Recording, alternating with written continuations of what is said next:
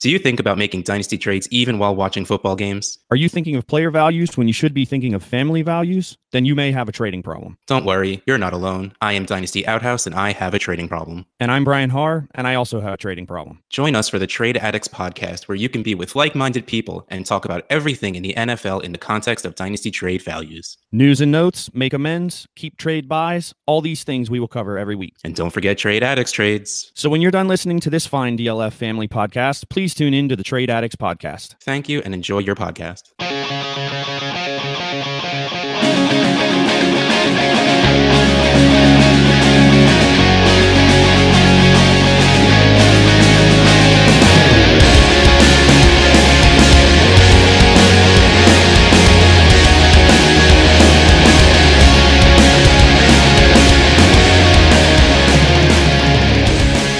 DynastyLeagueFootball.com and the DLF family of podcasts. I'm James the Brain, and this is the SuperFlex Super Show. Guys, I am joined by a bunch of guests. We have a special episode tonight. I am going to be your host, and we are going to have a very, very special draft special episode of the SuperFlex Super Show here. I have got a panel of guests that I am proud to bring on this show here, this episode, because these guys know their stuff. They know the incoming prospects. So without any further ado, I'm going to start introducing them. First off, we have David Wilsey. You can find David at Wilson8er. That is Wilson, the number 8, TOR on Twitter. And David, I'm going to throw it to you, but thanks for coming on. Why don't you tell the people and the listeners where they can find your stuff and where you're at? First off, I'd just like to say, thank you for the invite, man. I was happy to get it and happy to accept and be here to talk to you all you fine people who are probably a lot smarter than me, but I'll see if I can keep up. I am, writing over at ffstatistics.com, and I also do a podcast called The Youth Movement with my co-host, Jesse Reeves at Jesse Reeves FF. A little shout out to him. And right now I'm working on I do it's an 8-part series, wrapping up each division, going over how each team did throughout the year, how their statistics turned out for each individual player as a team in whole, contract situations, coaching changes, just anything that somebody might want to know for the upcoming season to keep them satisfied through the summertime. So really cool. All right, I'll be on the lookout for that. That sounds awesome. Next, I'm going to go to Josh. Josh Padgett is here. You can find Josh at J Padgett, Padgett. So at J Padgett 94 is where you can find Josh on Twitter. And Josh, I'm going to throw it to you, man. Why don't you let everyone know where they can find your content and where you're at? Yeah, thanks for having me on. I'm over at the Fantasy Fanalist. We recently rebranded from Top 2 Sports. We've been putting out a lot of new draft content this year. We've started something we're calling the 48 Report, trying to detail 48 of the top prospects coming in this year. I think we're about halfway through so far, and we're going to try and get the rest of the way through pre-draft. So we're just getting through all those guys and ranking them up. We had an episode on the pod last week where we did a 48-man mock draft. So we're trying to push out as much draft content as we can here leading up to the combine and the draft. Really cool. Really cool. 48 man. So that's deep. That's 4 rounds into 12 teamers. So if anybody's looking for some deep sleepers, man, go listen to that. That sounds like that'll have some really good content there. So appreciate having you, Josh. And next we're going to go to Dwight Peebles. You can find Dwight at FF Peebles Peebles Champ. That's at FFPEEBLES Champ on Twitter. And Dwight, where can we find your content? Where can the listeners go to find your stuff and to listen to you? Yeah, right now I'm. By the way, that intro was awesome, man. I'm so hyped. I want to go jump off the top ring and just hit somebody with a freaking metal chair right now, man. Awesome. All right. So, yeah, you can find me at Dynasty Happy Hour, Dynasty Trade Calculator, and then I have the Debbie Owner's Manual and the Debbie Happy Hours, 2 Debbie podcasts that I work on right now, just really knee deep in the class. I kind of tend to focus more on defense, so I kind of hate quarterbacks, but every defensive league I'm in has SuperFlex, so I have to kind of pretend I love quarterbacks. So I do love the work you guys do. So. And awesome. Thank you very much for having me on as well. Absolutely. Thank all you guys for coming on. I really appreciate it. So let's get to some of the content here, gentlemen. Let's get to some of the prospects. Let's get to some of the questions. And this is a SuperFlex show. So guys, we're going to start with the quarterback. Sorry, Dwight. But this year's quarterback class, I mean, what do you guys think of this quarterback class as a whole? And is there anyone that stands out to you as a top end prospect or as a sleeper at the position? Or what stands out to you? What player do you think maybe is a top end prospect that you really like, or is a sleeper that you think maybe can make some noise, later if they end up in the right situation? David, why don't we start with you? Yeah, I think we kind of talked a little bit prior to pushing record, but this isn't the most exciting quarterback class that we've ever seen. But I also think it's when every year that kind of question comes up, and it's important to kind of put it in context. Is it 1983 with Elway and Marino and Kelly, or 2004 with Eli and Rivers and Big Ben? No, probably not. That's I think we can kind of clearly see that right now. But is it 2007 with Jamarcus Russell and Brady Quinn and Trent Edwards? No, I don't think it's necessarily that either. So you got to kind of, when you ask yourself that question, kind of put it into a little context. Don't expect the greatest thing, when you already know it's not going to be. So, but I think the two that are kind of consensus, head and shoulders above the rest for everybody, are obvious. It's Haskins and Murray right now, but I think everybody's got questions. Haskins is head and shoulders above the rest for some people, but he still has questions. His deep ball accuracy, mobility. He only had 1 year worth of production. So is this something that's just a one-hit wonder? Is it something that can be sustained? And you have Murray, who has the size concerns. He's got all the athletic ability in the world and arm talent for days. Is he Lamar Jackson just with a better, more accurate arm and everything like that? I've heard that comparison before, but he is not big. And, guys that are, under 200 pounds, you take a beating in the NFL. And yeah, he was able to, for the most part, avoid that in college, but it's a whole nother level at the NFL. And Russell Wilson, similar game maybe, but Russ is a lot thicker. And I've talked about this with my co-host before. Russ is a lot thicker than Kyler Murray. He can take a little more of a pounding just because he's got more padding. And so is the first time he just gets laid out, does he turn into RG3? So and then you got questions as you go, farther and farther down the line. Just, did Will Greer's, Senior Bowl completely, or not completely, you can't completely ignore the couple years of film that he had that were great, but did they sour some teams on him? Or, Daniel Jones has the size and athleticism, but is he, accurate enough? Can he push the ball downfield outside the numbers? Stidham took a step back this year, instead of moving forward like everybody expected. So there's questions and concerns up and down the list, but unfortunately the state of the NFL, you have to find your quarterback, and whether or not these guys warrant first round draft picks is probably going to be a handful that goes that early. And it's kind of going to be up to us to try and pick through the weeds and find what's real and what can be sustained and relied on, as opposed to who's going to flame out after a year or two of starting or never start. I think the majority of these guys are probably not what you would call a day one starter. They're probably developmental, quarterbacks, but they don't get that chance nowadays. A lot of guys are thrust into the position way before they ever should be, just because they had a little production in college. And that's, what we as analysts and fantasy players have to try and pick through and find out what we can, what we think's real and not, and can be sustained and relied on. Yeah, no, for sure. That's really good stuff. No, you're absolutely right on that.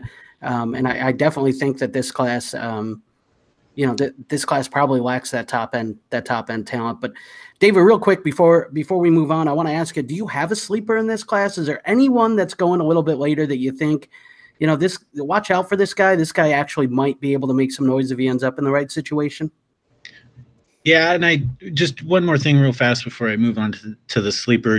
I think it's important nowadays to throw out the kind of when you evaluate a quarterback, and I'm fairly new to this, so this is kind of a nice thing for me, is I don't have the stereotypes hammered into my head that they have to be so tall, they have to be so, some 220, 225, whatever. I don't have all that stuff hammered into my head. So I think it's kind of with Murray coming in, how small he is and everything like that, I think it's important to kind of toss those out and maybe reevaluate and just look at, why can't he do what he did, as opposed to he just isn't going to be able to because of point A or point B.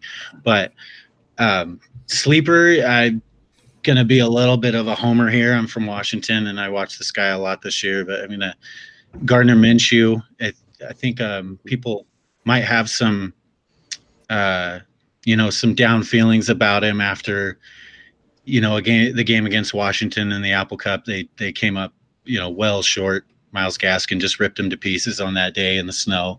But the Senior Bowl, he didn't, so much impress a ton of people on the field. But one thing I did hear that he showed a lot of was leadership, and he showed that all year for Washington State, man. He commanded that offense. He ran Mike Leach's offense, as good as I've seen anybody else run it. And I think when you look at his stats from East Carolina, where he transferred from, he was going to go to Alabama and transfer straight into coaching after he played. And that kind of shows like the leadership that he has. And he's got, a good enough arm. He throws a real good back shoulder fade, and he doesn't have the strongest arm. He's not going to go up there and just sling it all over the field, but he's mobile enough. He's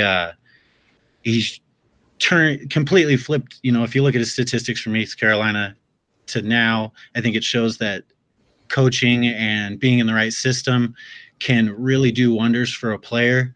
And I thought it was going to get Mike Leach a coaching opportunity. I don't know if he wants to leave the situation he's in Washington State, but I think he really showed something too this year. But I think it shows with the style of offenses that are kind of progressing in the NFL, trying to just move guys into space and get guys open. I think he's got enough talent that, not on week one or anything like that, he might take an injury. He might just end up being a real solid backup for his career. But I heard somebody say, a poor man's Baker Mayfield, that would be all right with me. I mean, he's got decent size. Like I said, a decent arm, not the greatest. He's accurate enough, but he moves around in the pocket. He runs his offense real well. He can find the open man, and I think he could, surprise people if put in the right situation, the right coach. Okay. And, given the pieces around him, obviously like everybody else, you need pieces around you, and, he can only do so much. But I think much like a lot of the people we're going to talk about today, situation will be key for him. And I think he could surprise some people. So I think you're absolutely right. Yeah, especially with quarterback, situation is really important. But that's a guy who will, if he lands in the right situation, I like it. Very, very nice. A little off the radar there from you. So, Josh, we're going to go to you now. Josh, what do you think about this quarterback class? And again, is there a guy that stands out to you, one of the top end prospects, or maybe a sleeper that stands out to you? And what do you think about the position as a whole, Josh? Well, I'm going to agree with what David said. The class isn't awesome. I don't think it's terrible. I think what we need to look at is how many of these guys are going to get a shot at starting. In SuperFlex, that's what matters. If you're in a 12-team SuperFlex, there's 24 starting quarterbacks that are going to be playing on a week-to-week basis usually. So if you think any of these guys has a shot at being a top 24 quarterback in the NFL, then it's probably worth a shot to draft him in Superflex. I think Haskins is a pretty safe bet. Drew Lock is actually my top guy. He's not as safe as Haskins, but I think his ceiling is higher. He's got a heck of an arm, not quite Josh Allen level, but he's got a great arm. And he's shown some propensity to make mistakes, a lot of Jameis Winston in him. Another guy I see in Lock is Brett Favre. I know that's a high praise to give him, but I like what I've seen on tape, and I like what I've seen in person when I watched him torch Purdue's defense. So I really like Lock a lot in this class. Murray is a wild card for me as well. Definitely worth a shot. He's going to start somewhere. Now that he's committed to football, I've kind of wiped my major concern off of the board. If this baseball thing was going to hang over his head, then I would have had a lot more concern. But now that he's come out in favor of football and has decided that that's what he's going to do, he'll get drafted in the top 20. I don't see him falling any further than that, and that's a guy worth gambling on. So those are the three guys at the top that I'm really comfortable with. If there's a sleeper in this class, I'm going to say it's Tyree Jackson out of Buffalo, 6'7" with a cannon. He's pretty mobile outside the pocket, and he makes throws on the run look easy. So his physical attributes are going to make his ceiling pretty high. There's a long way to go on the mental game. He makes a lot of mistakes, doesn't see the field terribly well despite his stature, but those things can be coached up, and the raw talent is in my mind going to get him a shot at starting on an NFL team. Very nice. Okay, yeah, I've heard Tyree Jackson's name thrown around a lot. Yeah, at 6'7". What about his level of competition? Did he play anyone at Buffalo that kind of showed off, what he can do against a higher level of competition? I know that's kind of a concern with him going to Buffalo. Yeah, I haven't gotten terribly deep into his tape. I'd have to go back and look at his stats. So I can't really answer the question on level of competition, but I know that he's an NFL-style athlete. I know that he can take hits from NFL defensive ends and get back up, and I know that he can escape the pocket against those same players. So I think he can make an NFL throw, and I think that that's what teams are going to see when they look at him on day 3. Real nice, yeah. And when we're looking at some of those late prospects, that's one of the things that, if you can see that, you can see a path to playing time for somebody like that. That's huge. So no, really good name. I like that a lot, Josh.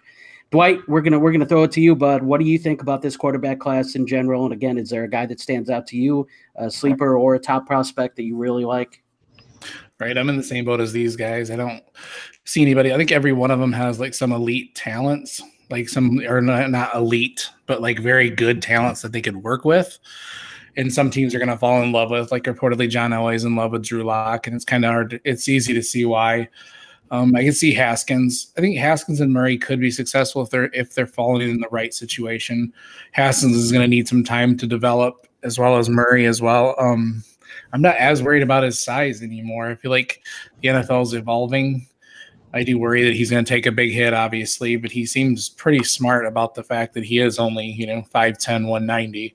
He's not going to be out there. Hopefully he's learned from what RG3 did. He's not going to throw his body all over the place.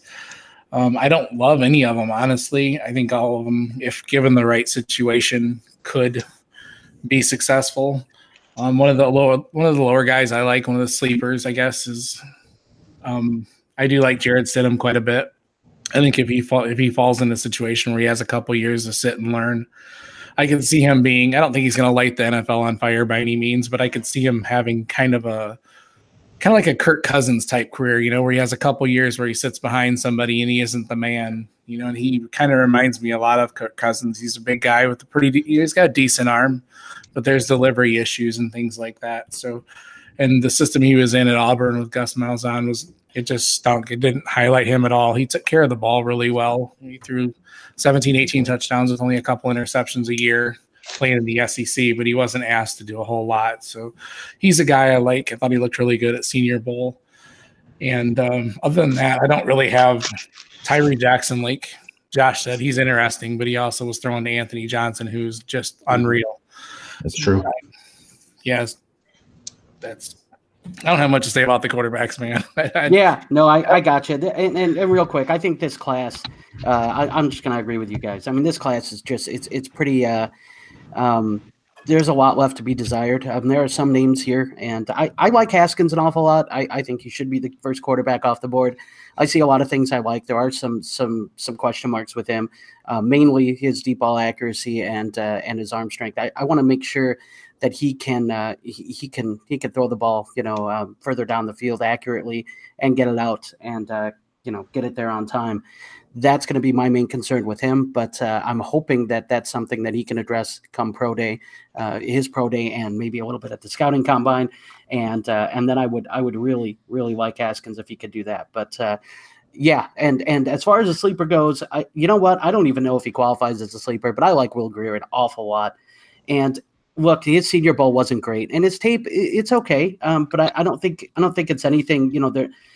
There's consistency issues there. And, he has kind of he doesn't always have the greatest fundamentals either.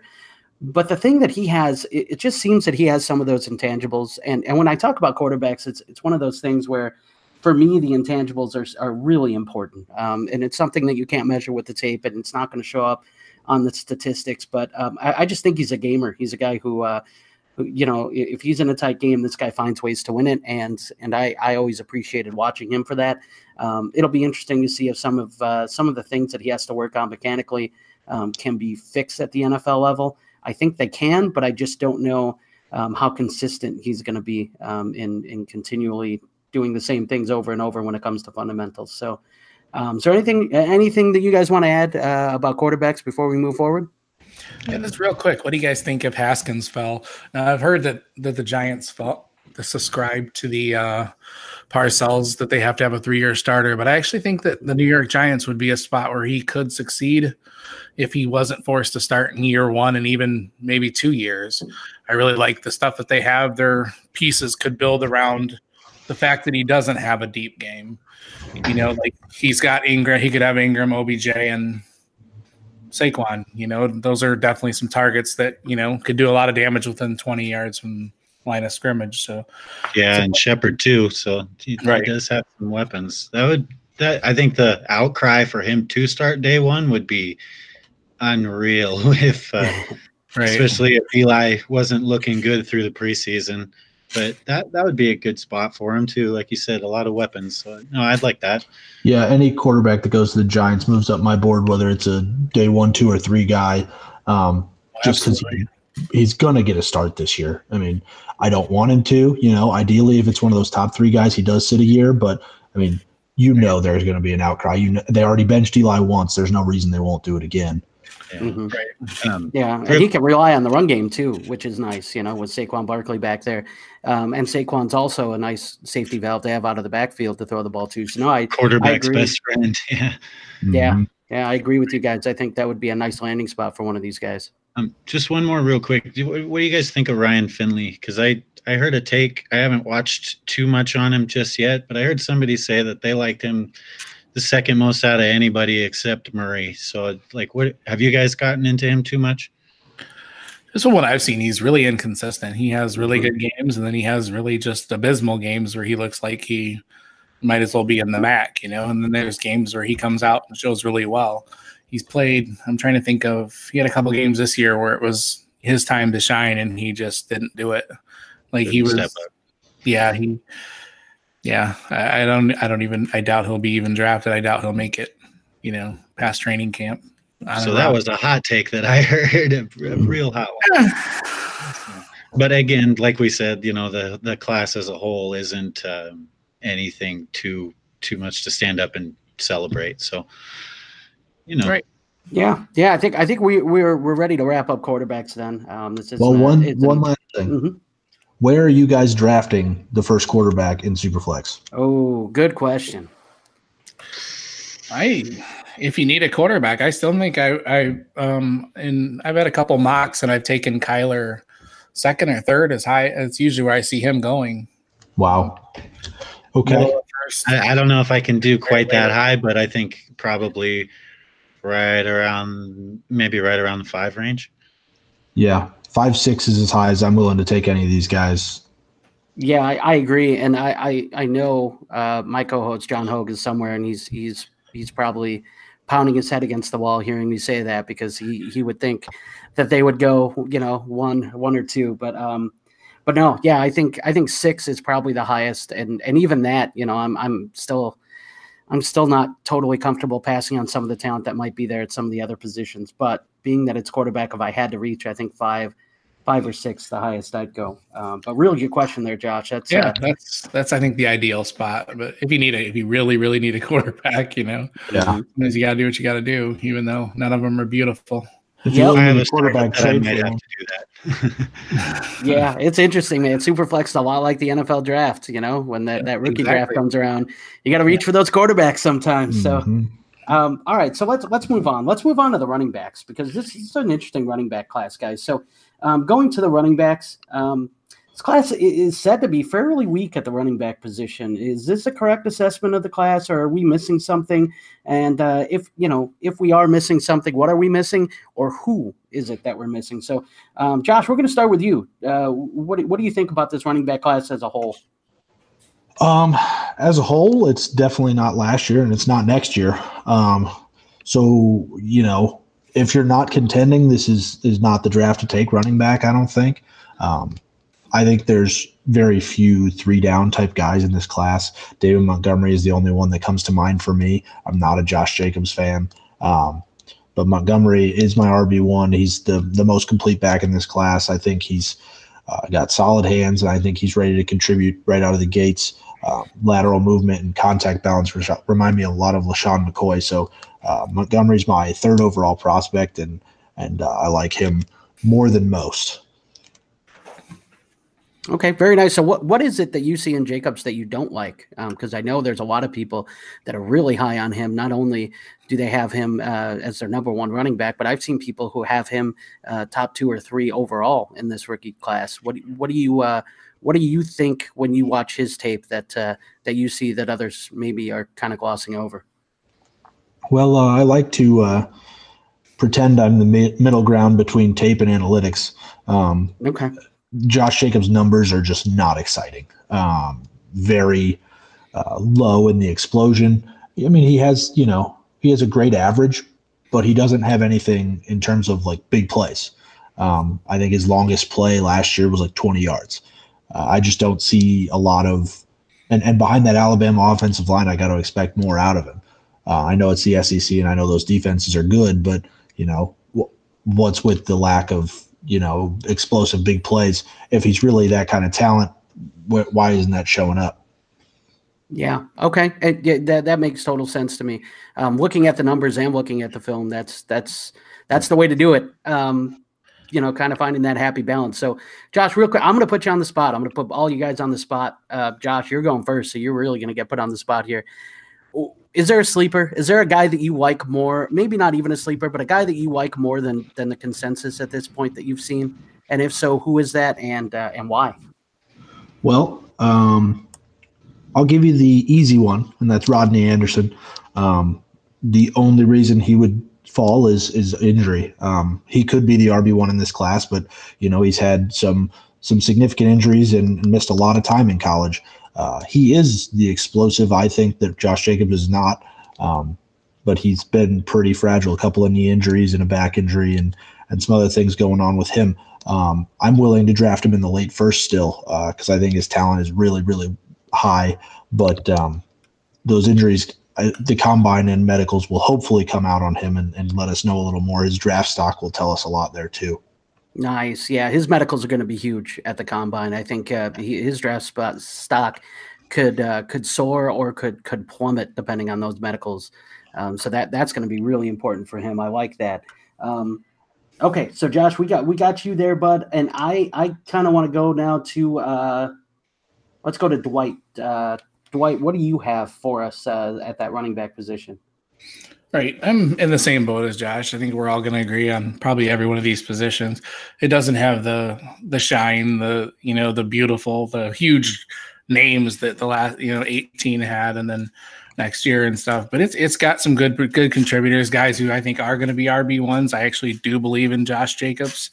I'm not as much of an analytic guy, though. I just like what I see on tape, and I love watching him. But I'm absolutely in love with David Montgomery, especially if you watch his tape last year. Holy smokes!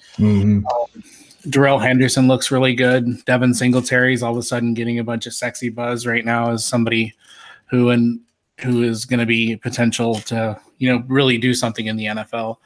I was actually going to take Rodney Anderson too, because I think people have kind of fallen asleep on him, and I think if you get a team that's willing to be patient, and let him have a year and kind of break him in slowly, he could be a monster. But a guy that I love that most people don't, and kind of not. I don't know if he's a sleeper per se, but I really love Travion Williams from Texas A&M. Just a guy that does everything really good, nothing great, but I just love that he's a good pass catcher, great pass blocker. Just shifty enough, fast enough, good second gear.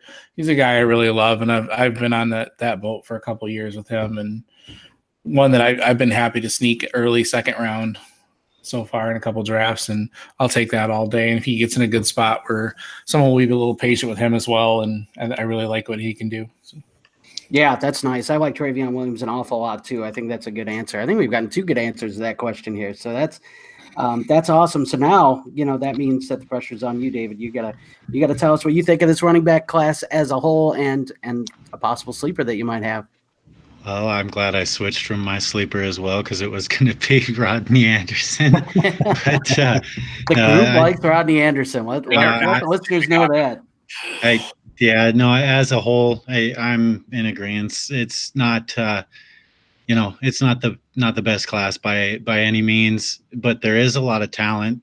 Just like was said, not a lot of 3-down talent. I don't think it's kind of small. When your best guys are kind of sitting around 215 instead of 225, 230. That's a little bit of a change, so we don't have the guys that we can see coming from a mile away, like Saquon and Zeke and Gurley and Chubb. So I like Josh Jacobs as well. I don't think that it's analytically, I like to view myself the same way. I had 33% analytic, 33% film, 34% context.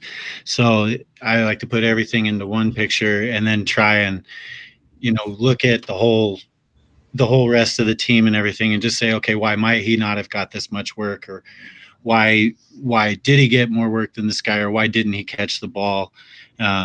So I think, like I said, as a whole, not a lot of 3-down guys. I'm probably the lowest person I've heard on Darrell Henderson. I just don't think he's going to see 10-foot wide holes on the regular in the pros. And I think he will be good. I'm not trying to say he won't be good, but I think he will be best served in a split back situation, kind of how Atlanta uses theirs. But as far as a sleeper, I'm probably going to be pretty boring on my sleeper. He's not somebody who does any one thing very special. He's not the fastest, he's not going to break the tackles the best. He's not the most agile, but I think one thing he really does have is vision. And I think that's Damian Harris, the other guy out of Alabama. And I didn't go into watching him with expectations of being super impressed. And like I said, he doesn't do any one particular thing amazing, except I think he does have great vision, which allows him to kind of compensate for the deficiencies that he does have. So I think he's faster. I think he's faster than he looks. I saw him outrun a couple guys, a couple DBs to the end zone. I think he's agile enough and put in, that vision that he has with there as well. I think I'd be really excited about him if he somehow landed in New Orleans and just stepped right in for Mark Ingram and took over that role. And I think he'd do really well in that role. Like, I don't think he's a 3-down back per se. He can catch the ball a bit, but I think I'm a little higher on him maybe than most. Nice. Okay. Well, yeah, and then there you go. There's a little bit of a different answer, but I like that. I like Damian Harris, the guy who I think a lot of people were high on coming into this process and have slowly kind of cooled on. For me, I'm going to agree with Josh. Personally, I have David Montgomery as my top prospect, and I'm not a huge Josh Jacobs believer yet. I think my problem is the amount that he seems to rely on his physicality. He seems to run really physical, and that works in college. But for his size, I don't know that that's going to work at the next level. So I'm a little concerned about him. I think he's going to have to find different ways to kind of gain some of those yardage than the ways that he did at Alabama. So I'm a little concerned about him. I like David Montgomery. I do think he's a 3-down back, and I do think that this running back class as a whole has some depth, but really isn't, like you, I think it was put perfectly. It wasn't last year's class and it's not next year's class. It's just kind of, I mean, there's some names here, but there's not a lot, personally, in my opinion. Yeah. Is there anything else you guys have for running backs that you guys kind of want to get to, or you guys want to touch on before we move on? What do you guys think about the feeling or the thought that, David Montgomery broke so many tackles because he had to, because he wasn't, quite as fast as some other guys? And like, what would you, I mean, obviously everybody like to see him run like a 4.5 flat or below, but like, what's your cutoff to where if he runs, 4.55, is he still your guys' top RB? Is that going to affect your thoughts? Or is there like a cutoff for you guys? Obviously there's a cutoff for everybody, but like, what would that be for you guys where you go, oh, okay, that's a little too slow for me? Yeah, I do worry about that, because the one detraction that I saw in his game was the lack of elite speed like that. He does. I did notice he sometimes relies on that tackle, on his juking and his shiftiness when he could just run straight. I noticed that a lot. There was times where we debated it on our last pod on Debbie Happy Hour, the same thing, that, Josh Jacobs needed to be more shifty. Like, there were times where he would get in that second level and just hit whatever was close to him. And then there was times where David Montgomery would get to that second level and he would just start shifting. And if he would just run straight forward, he would have probably got more yards. Unnecessary movement. Yeah. Right. So like, yeah, that's a definite concern. I think 4.5. Yeah, probably 4.55. But at the same time, you can't detract what's on tape. He's elusive, man. He's fun to watch. So no, that's true. And running in shorts in a straight line is definitely not the same thing as, playing on a field with 11 guys trying to tackle you, so that's a very good point. So. I think that the key for the 40 time for Montgomery is going to be the 3-cone time to go with it. If he stays well under 7 seconds in that 3-cone, I don't think he can run a 40 that's going to bother me very much. But. Yeah, no, I agree with you, Josh. The 3-cone and the shuttle is going to be what I'm going to look at a little bit more for him than the 40 time. But you're absolutely right. I mean, that is a concern. That long speed or that straight line speed is a concern, and whether or not he can use it. So that's going to be something he's going to have to adapt to. And I think with NFL coaching, he's going to have to, because they're not going to want a guy who's going to be shifting, and relying on agility and that sort of thing. In the hole, they're going to want a guy who can go straight forward, hit the hole, and then, make moves on the second level type thing. So it'll be interesting to kind of see how he develops and how he approaches things at his pro day in the combine. That's kind of why Alex Collins kind of lost his job last year, is because Harbaugh wanted him just put his head down and go, and he was trying to dance, and he's just not that type of guy. So. Yeah, no, absolutely. Anything else you guys want to add on the running back class before we move on? One more name I'll drop is Bryce Love. He should have come out last year. We've all kind of figured that part out. But I know he missed the year due to injury, but I mean, he's got some elite speed. He's got some elite traits. A name that comes to mind for me is Chris Johnson. I know that he's not going to be that, but he's got some of that look to his game. And I think that, everybody dismissing him as just gone from memory here is maybe a little too forward. Yeah, Yeah, no, it's interesting. He's a polarizing figure. What do you guys think about Bryce Love? I agreed. He should have obviously came out last year, and it's definitely hurt him the down year that he has had. But I think probably the main concern is, can he run, inside the tackles at the pro level, like he did at the college level. And I took it was just a mock, but in the FF statistics mock, I probably jumped around earlier than I would have liked, but I took him in the 3rd round, and I pretty much said, hey, Kansas City, take him, and I'll be plenty happy with something like that. If that would definitely, landing spot for him would definitely change my view about what I think about him right now, for sure. Right. Yeah, he's not someone I'm very high on, but it's worth a flyer as well. So, yeah, very good. Good stuff, Josh. Yeah, I think I agree with you, Dwight. I'm not a huge fan of Bryce Love. I worry more about his size and injuries for the most part, but he definitely has a shiftiness to his game, and is worth a late round flyer that he's going at right now. So,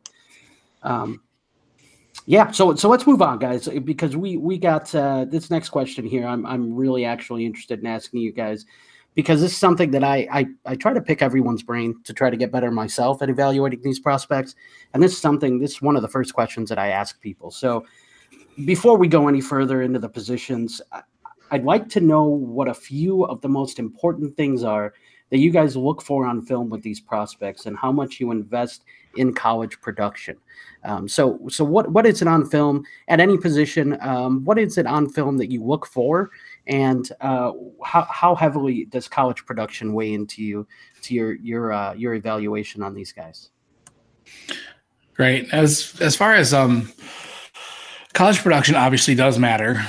It matters, especially the level of competition. But we've seen many small school guys put up huge numbers and be successful and not be successful. So I don't think it should be the end all be all.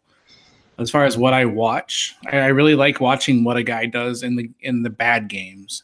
The games where they rushed for 20 times for 60 yards, and had a fumble. I like watching those games. I like watching how they act when they don't have the ball. Body language, things like that. You can tell when they're getting their tails kicked. It's kind of nice. You want to see that effort. You want to see that fire. You want to see them still hitting people, still playing after the snap. You want to see things like that. You want to see that. And like the production obviously does matter. You can see it. You find a lot of things by like dominator rating and all that stuff like that.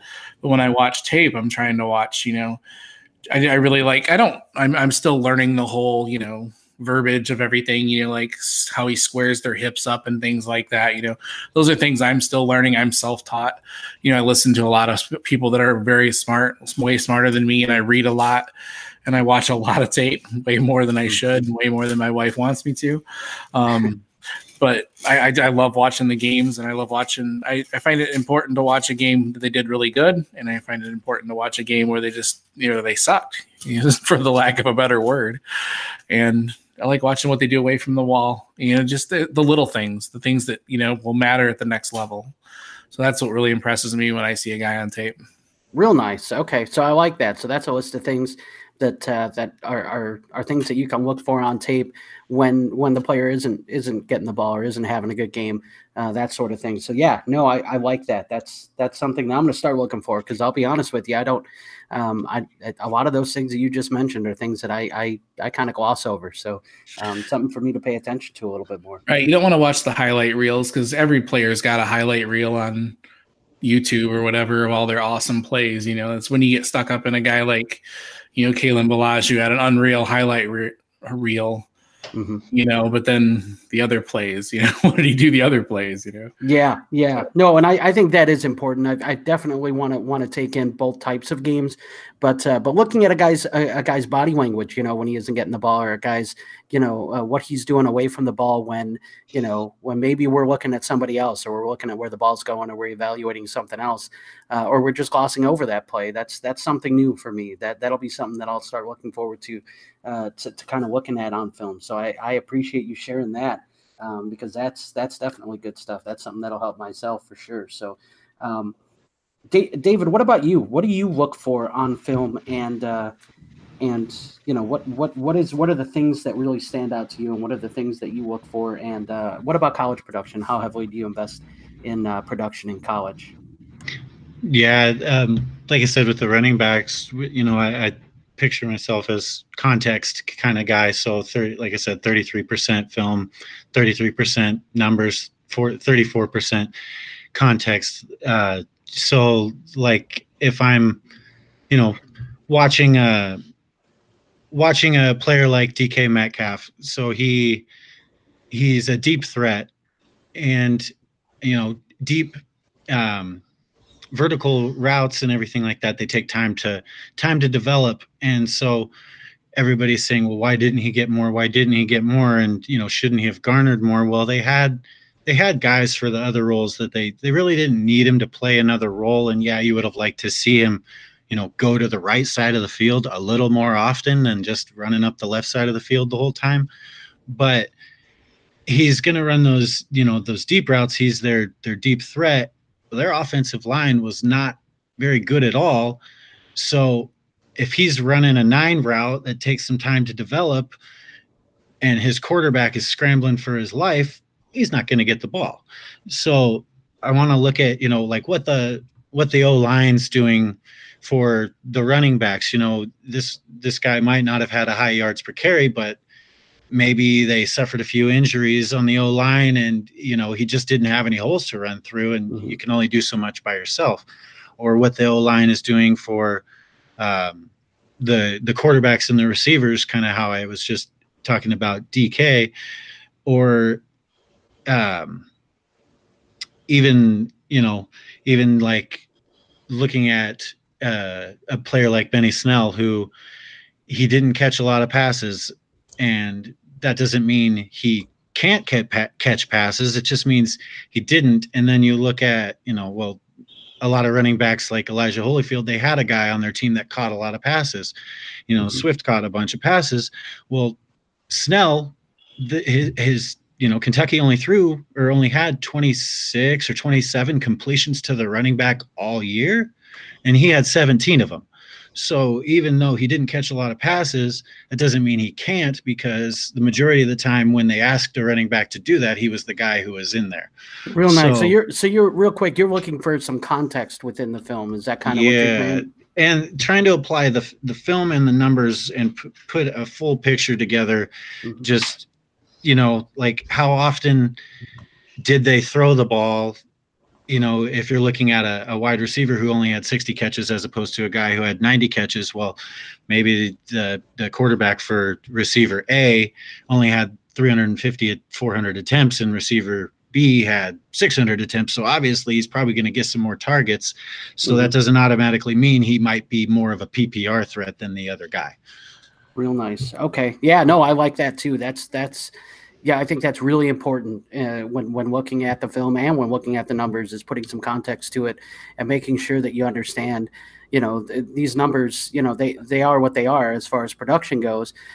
But, there's some context to it. There's some reasons why, reasons behind some of those things. And looking at those reasons can really help you evaluate a player or a position a whole lot better. Exactly. I just think it gives you a different, if you're looking just at the film, you might not get the full picture, in my opinion. If you're looking just at the numbers, you might not get the full picture. But if you look at them both and kind of apply them both into one, to one nutshell, I in my opinion, from my experience, I can kind of get a better idea of the player, the situation, all that kind of stuff as a whole.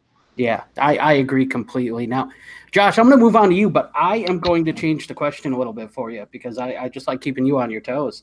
As far as this goes, as far as, what you look for on film, I'm going to have you answer specifically for quarterbacks. What is it that you look for in quarterbacks, considering this is a SuperFlex podcast, man, we need to know about those quarterbacks. What is it that you look for quarterbacks on film? And also, how much do you weigh college production at the quarterback position when you evaluate these guys? Yeah, quarterback is an interesting position for sure. I think the most important thing is NFL traits. What I like to look for on tape the most is pocket presence, composure under pressure, just those things that are going to translate to the NFL, those things that are going to be, maybe they didn't have to deal with it as much in college and they're going to have to deal with it on a higher level in the NFL. But, a guy's ability to sense the pressure without looking, a guy's ability to keep his eyes downfield and move in the pocket, escape the pocket. And, it's a guy's ability to give up on a play and throw the ball away. Just the NFL level decision making is very important. Probably more important than the arm talent. The production is not terribly important for me. Scheme and a lot of other things can always dictate what numbers a quarterback is going to put up.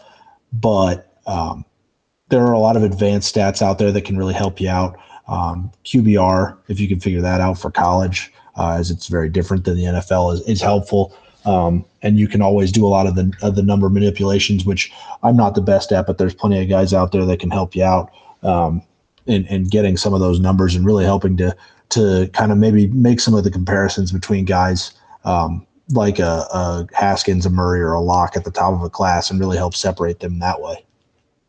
Yeah, and that totally works for me. I agree with that completely. And I like what you look for. I like that accuracy. That's something that, easily can translate over to the next level. So, no, I like that a lot. Thank you for answering that for the quarterbacks there. So hopefully our listeners kind of get a little bit of knowledge on what we look for the quarterbacks here and what Josh is looking for there. Real quick, I'll add my 2 cents. For me, as far as, first off, I'll just start with college production. I don't weigh it very heavily at all. And the main reason is because, there's context. I like what David said. You have to weigh the context with it. Somebody who went to a small school and played in a pass-happy offense and played against subpar competition should have numbers that are through the roof, whereas somebody who played for Alabama, let's say, who may have relied a little bit heavier on the running game and the defense, may not have these huge, outrageous, passing numbers, and that's okay. So to me, I don't really weigh that too much. I'll weigh a little bit more towards the film than I will college production, and I try to use the analytics as well. And I think a lot of the numbers that we get from the combine, I think, will weigh into my decision, as well as the pro days on some of these guys further. But I do think it is a marriage for that. So, and lastly, what I'll add to this is for me, the first thing I look at in any position is the feet. I look at footwork.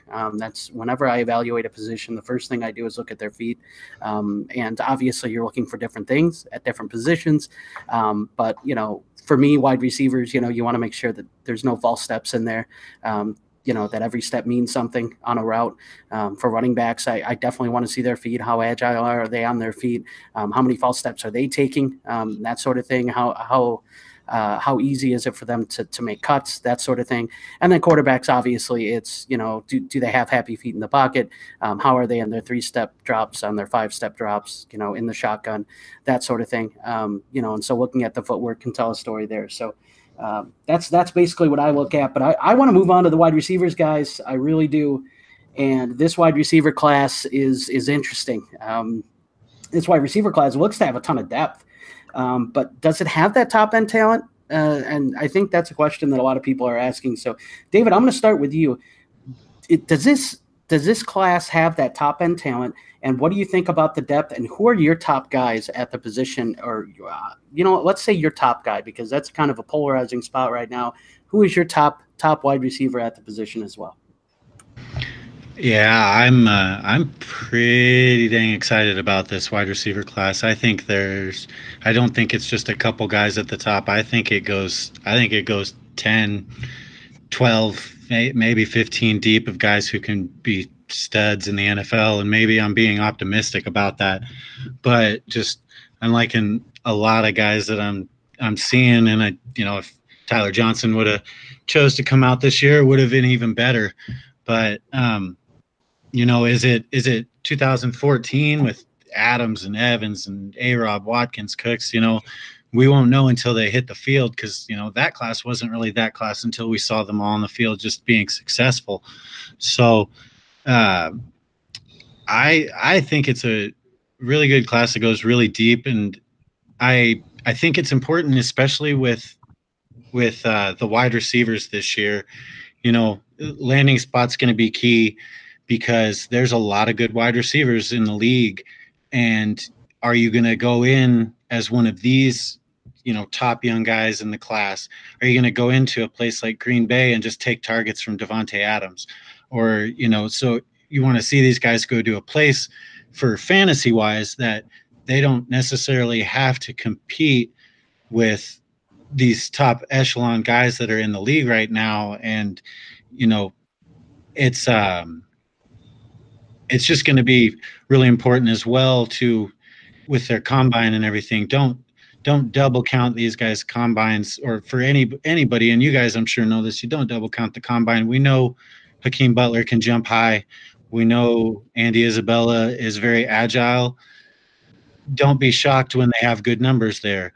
What you want to watch for is, Andy Isabella didn't run a good 3-cone, or Hakeem Butler isn't, he as vertically gifted as we thought, type of thing. So you don't want to, be all surprised and let that elevate your thoughts of some of these guys. But as far as top guy, I think I'm kind of probably pretty chalk right now. N'Keal Harry, and then I have, Kelvin Harmon, and then I think most people, it's either kind of one of those two guys, or you got, a lot of people with DK Metcalf in there.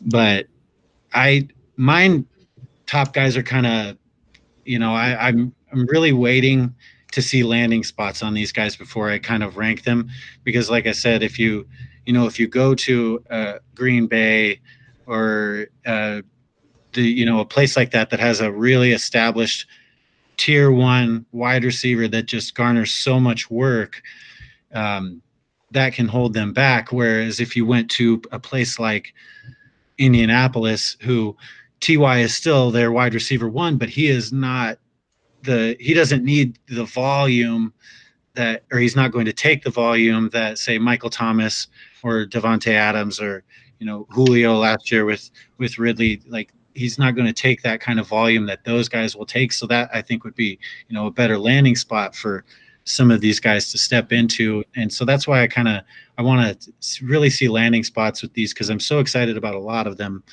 that I think that'll kind of be my tipping point for when I finally, lock in my ranks and stuff. Sure. Yeah. And this obviously this is all, pre-combine, draft and all that. A lot can change between now and then. So a lot of these rankings are just kind of, as of right now, is kind of what I'm asking. But I definitely like that. You're absolutely right. That landing spot's going to be huge, and there's so much that can change come landing spot. So I think that's an important message, not to marry yourself to a prospect and saying that this is the top guy and going to bat for him, and then realizing that his landing spot is so much worse than some of the other guys that you had ranked pretty close to him. Yeah, we are ranking for fantasy. We're not the scouts trying to say who's going to be the best for our team as a football team. We're trying to say who's going to put up the most numbers for everybody as far as fantasy wise. So yeah, that's kind of why I'm not super locked in. Like I said, I'd probably chalk with Harry, he, with what he did, with how much, Benjamin had success running the ball, and Harry was still able to do all that work, and how, how good he is, at the catch point and everything like that. I think that only boosts him up a little bit, but I mean, I've heard some people, saying that he's overrated and not in their top 5. So, I mean, there's just so many guys in this class that I think the landing spot for me is going to be where I can sit down and really say, okay, I like him here, him at 2, him at 3. So real nice. That's where I'm at. Awesome. Josh, what do you think? What do you think about this class? Who's your number 1 prospect? And do you think there's a lot of depth but no top talent, or do you think that top talent's there? I love the top talent in this class. I think that it's probably very bold, but I think 2014 is almost an expectation for me at this point. Health being the only thing that could really derail that. Harry is my top guy. Yeah, I mean, these guys are, and I mean, we've already lost 3 guys that should have been in this class that aren't. And Tyler Johnson, like you said, Colin Johnson out of Texas, who went back, and Amon Richards. We got to pour one out for that fella. I had him high on this list until he had that neck injury and is not going to play football again. That one hurt. Harry is my top guy. He and Harmon are at the top. I would say that they're in the same tier, but Harry is still significantly above him. Just for run after the catch ability. Harmon, my only concern with him is that he just seems to go down once he gets touched.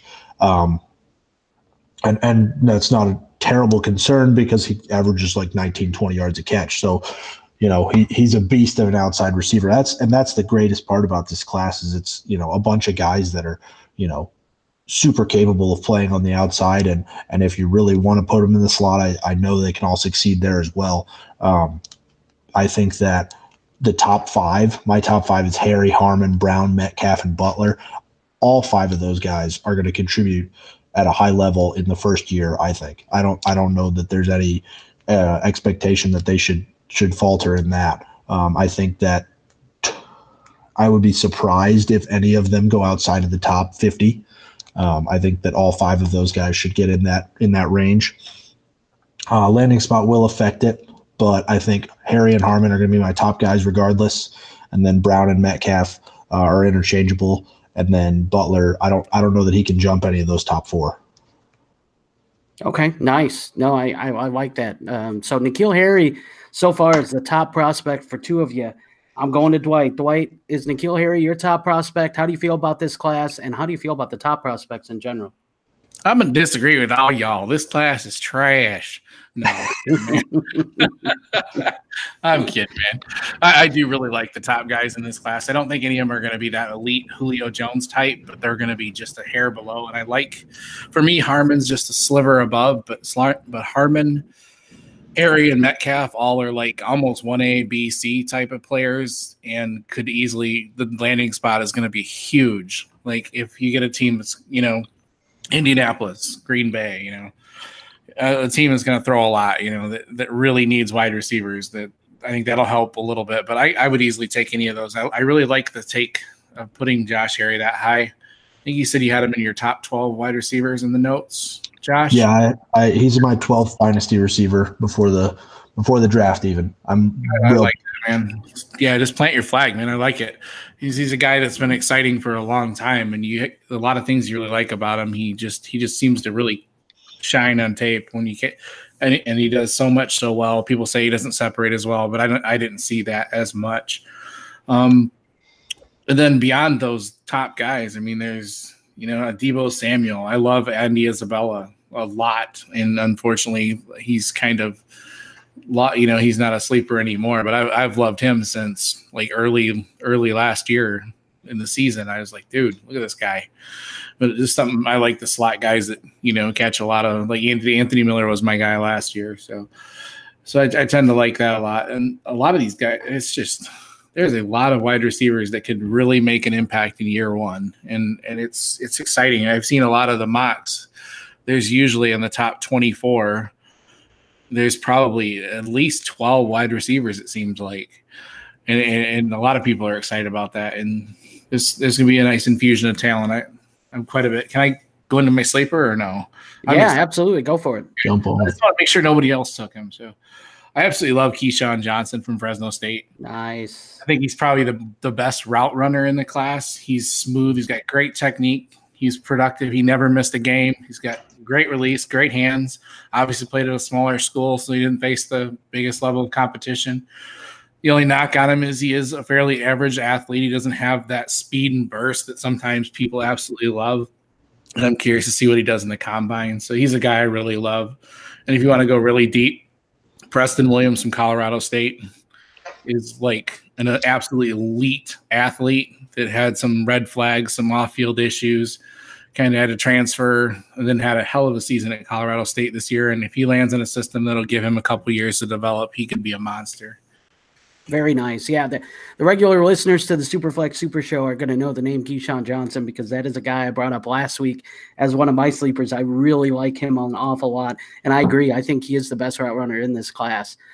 So yeah, I'm high on him as well. For me, guys, this class I like.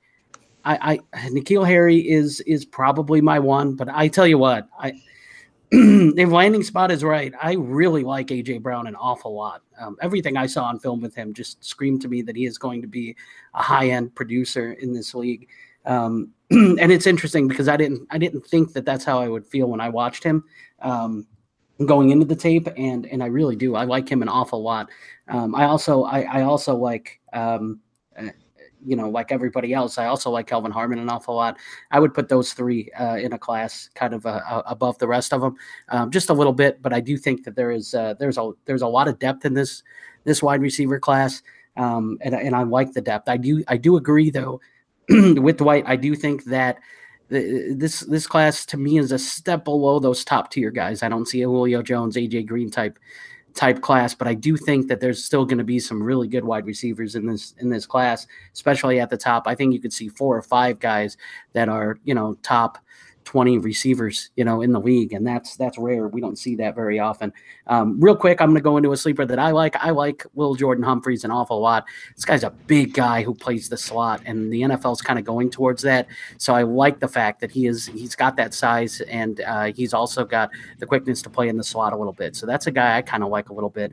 You saved me some time because he was my sleeper for the last question of the day. Nice. Okay. Well, there's something. I love Lil Jordan Humphrey. A lot of times the slot receivers are real tiny, and he's a big dude that is just a man with the ball in his hands. They love to get him the ball. He'll run it, return it, catch it, even throws it a little bit.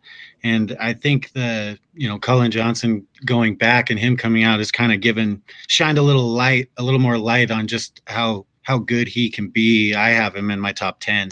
Nice. Josh, real quick, let's get a sleeper from you.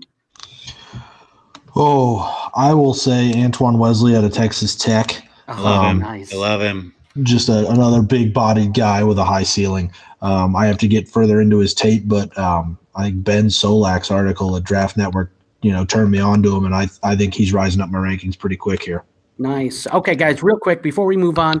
Just a one-word answer. I'm just going to go real quick. It's going to be rapid fire. I'm going to start with you, David.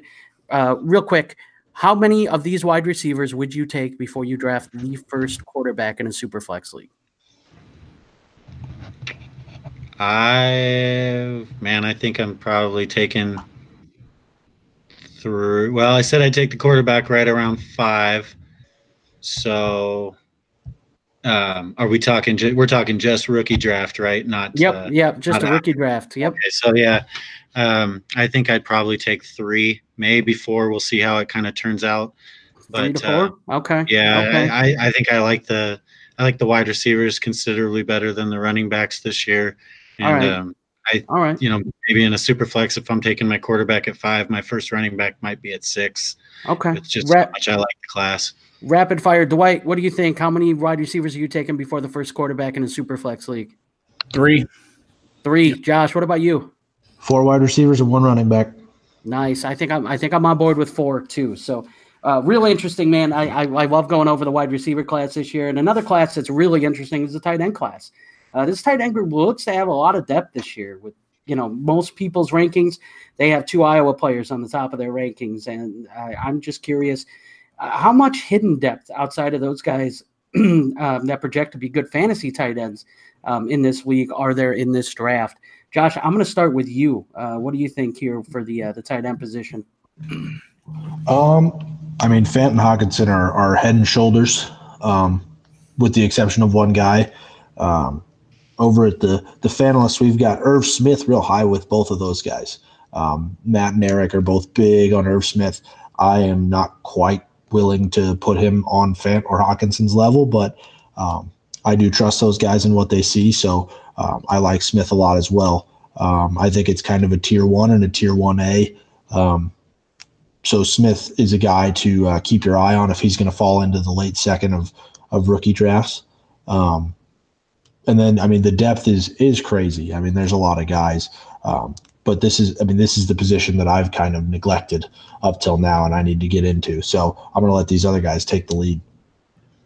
Okay, awesome. So let's. I like Irv Smith for the record, but let's go to John here, or to Dwight rather. Dwight, what do you think about these tight ends? And is there some depth behind those top two guys? Oh, absolutely, man. I love.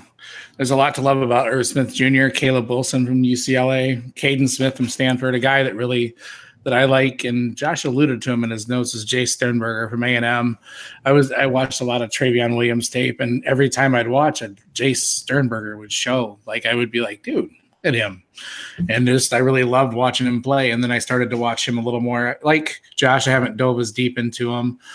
I've done a lot of tape watching on Irv, Fant, and Hawkinson. I love all three of those guys a lot.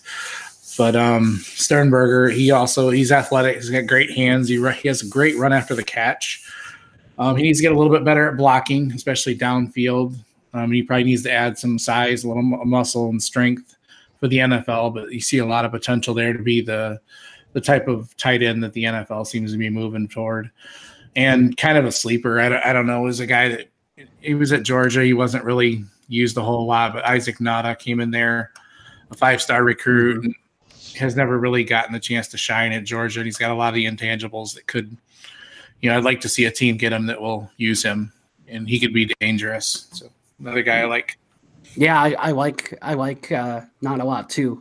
He's a guy that you're right, didn't get utilized, didn't get very much opportunity there in Georgia, but he's a guy that's highly regarded coming out of high school and was a 5-star recruit. So that is interesting, an interesting name to bring up. So David, we're going to go to you, man. What do you think about this tight end position outside of those top two guys? And is there some hidden depth there? Yeah, I'm can't say as excited about this position as I am the wide receivers, but I think there's a lot of depth here, and it's kind of cool. We've seen a little bit of a tight end resurgence, possibly, with the Kittles and OJ Howards and Herndons of the world kind of coming in, and we might see a day soon where there's more than 3 viable fantasy tight ends to plug in every single week. There's a lot of good ones coming out this year, obviously, like the guy said, Fant and Hawkinson. Real quick, I was listening to somebody, I can't remember who it was, but they said that they would take 5 or 6 tight ends before they would ever take Hawkinson in this draft, just because they think he's going to run like a 4.8, and just that he just doesn't do anything special. And I just, obviously athletically, you're not going to compare him to Fant. Fant's just a freak athletically, but he's not going to put his hand in the ground like Hawkinson will. But like, what are your guys? Who in the world said that? I can't think of it off the top of my head, and I really wish I could. Good Lord.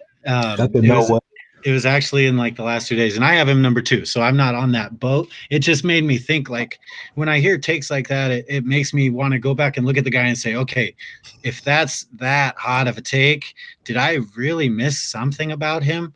So I just wanted to know if they're like, are you guys no doubt on Hawkinson, or is there something about, is his speed a concern for you guys or anything like that? Or is it just he's locked in there as possibly the number 1 or number 2, just guaranteed? His speed is not elite, but you don't have to have elite speed at tight end. Not everybody's Jimmy Graham. Not everybody's going to have that, scene splitting, just burner down the field. Just watch the kid play. I mean, holy crap. I've seen him. I actually fell in love with him. He's just a blue collar guy, and he just catches everything. He blocks. He smacks the crap out of, big linemen. He doesn't care. He's so much fun to watch, man. I don't see any way. I think he could run a 4.7, and someone will drop him down the board. Someone will grab him, and he's going to be a great tight end. So I don't care one bit if he runs bad. I estimate he'll probably be in the 4.6 area. He's not going to blaze anything, but Yeah, that's crazy to me, man. I wish I knew who that was so I could block him or something.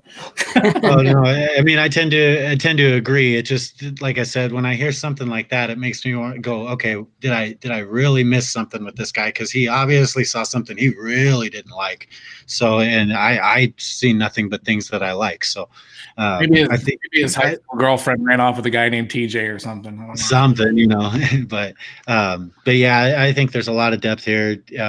Sternberger, like you said, I really like him. Just you didn't really get to see anything till this year. He transferred over, and then he missed last season, I believe, as well. So we didn't get to see a ton from him. But in 1 year, he came in and just lit the world on fire for him. So I really like him as well. And then Irv Smith and Nada, we didn't get to see his full potential.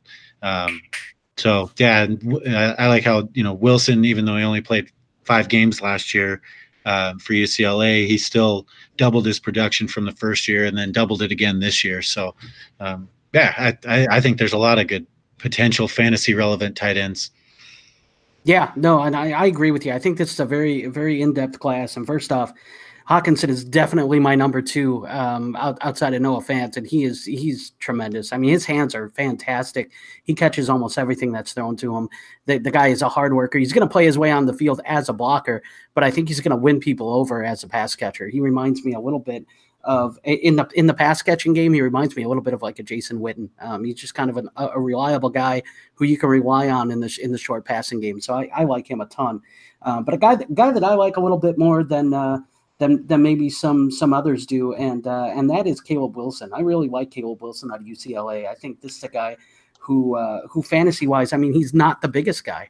I think he's right around 240 pounds, so he's not the biggest guy. He's not going to be a guy who's going to find playing time in line blocking a lot, but his receiving ability is really, really good, and I think that's something that as a fantasy prospect, that's what you want to see. You want to see a guy that can catch the ball, that has natural hands, and I think he has that. So that's a guy that I like an awful lot at the tight end position. But let's move on. The tight end position is what it is, and there's some depth there, and I think we covered it pretty well. But guys, I want to finish up. It's the last question, but I think it's important. I'd like to close this episode by asking you all for a sleeper prospect, a guy that you really think can become a fantasy relevant player in the right situation that people might not be looking at right now. Can be any position, whatever you guys are looking at, tell me. So we're going to start with you, Dwight. Who is it that you have as your sleeper prospect, the guy that you're going to go to bat for that nobody else is maybe paying attention to, or that is drastically underrated right now? Yeah, I think this is kind of an odd one, being he was a 5-star recruit, but he's being sitting behind Saquon Barkley can do some things to people. I really like Miles Sanders. He was very highly recruited out of high school. He's got power, speed. His decision making is but he's only a 1-year starter on a team, Penn State, that's offense was fairly anemic at times this year. He still was pretty well. He ran for 1,200 yards, 9 touchdowns, 6 yards a carry. He catches the ball out of the backfield. I think he's got a lot of the traits and a lot of the things you look for, but he hasn't had a lot of time to show them. So I think he's kind of fallen down draft boards a little bit, but he changes directions really well. You see a lot of things on tape that you see. If he was given a couple years and if he wasn't behind Saquon Barkley, maybe he would be a lot better than what he is. So there's some things that I didn't like, like the decision making and stuff, but you can definitely see that there are a lot of traits there, and he's going crazy late, like in 3rd, 4th round of rookie drafts. And he's a 5-star recruit and a very talented guy, pretty good size, 5'11", 220. The combine's going to be a big thing for him. So just a guy I really like. Very nice. Okay, yeah, I like that. That's a name I'm marking down myself here. David, let's go to you. Who is your one sleeper? I know I took your guy. I know I took a little Jordan Humphreys, but who else is there out there that is your sleeper that you think is drastically underrated, that no one's talking about, that can be a fantasy relevant player in the right situation? Yeah, my second backup sleeper actually got taken as well because I was going to say Wesley, but so I'm not exactly fully prepared for this now. I had 2 guys ready, but I'll be boring and just go a little more in depth into Humphrey because I think I'm a little higher on him than a lot of people. Like I said, as when Colin Johnson decided to go back, I think everybody kind of got to see a little bit more of what he's able to do. He's a Swiss Army knife. I think he can come in and play right away. Kind of that tall slot receivers. We can see what that height can do at that position with how Michael Thomas is used or how Juju's used, or guys like that. It can just be such an X factor because they're too big and physical for slot corners to deal with, and they're too fast for the linebackers and the safeties to deal with. And so I think he can come right in, be a factor for a team just with his versatility. He doesn't run, he's not going to run the sharpest routes, but he has that size and he boxes out defenders really well. So that size can kind of help him compensate for a little bit of his deficiency there. But just a straight beast with the ball in his hands. They love to get it to him on, quick wide receiver screens, running plays, anything like that. And he doesn't have the top end speed to really be a big time threat vertically as far as like creating separation, but he's really good at catching a contested ball. And one thing I really saw, even though he's running out of the slot, I saw a bunch of plays where he's catching a ball on the sideline and he was trying to get 3 feet down. So, I mean, it's doesn't matter if you get 2 down in college, but if you see a guy that's trying to get 2 down, that just means the transition is going to be that much easier for them into the pros. So, as far as Humphrey, I would love to see the Cowboys transition from Beasley and put him right in there and have him just stay home. He wouldn't have to drive very far to work every day. So. Awesome. Yeah, no, I like little Jordan Humphreys a lot myself. So that's awesome. Josh, we're going to you, bud. Who is your sleeper in this draft class here, or a guy that no one's talking about that you think can be fantasy relevant in the right situation? My guy is Dawson Knox, tight end out of Ole Miss. He's a guy that was talked about briefly. There was some buzz about him being a first-round NFL draft prospect. I don't think that's the case. But being converted to tight end from a walk-on QB, he's developed remarkably quickly. I think he's got a great mind for the game, and I think his body is a lot better than people are giving him credit for. I think he can test really well at the combine and really open a lot of eyes. If he does well there, I think he could get a good landing spot. He's a seam tight end. He's not an inline blocker, but what do you expect from a quarterback, at heart? But hopefully, I think that if he shows out with that athleticism, I think that he can transfer that into a shot at some playing time and possibly even some rookie numbers here. Really nice. That's a name kind of going way off the radar there. So I like it. Real quick, guys, I'm going to throw out Easton Stick, quarterback out of North Dakota State.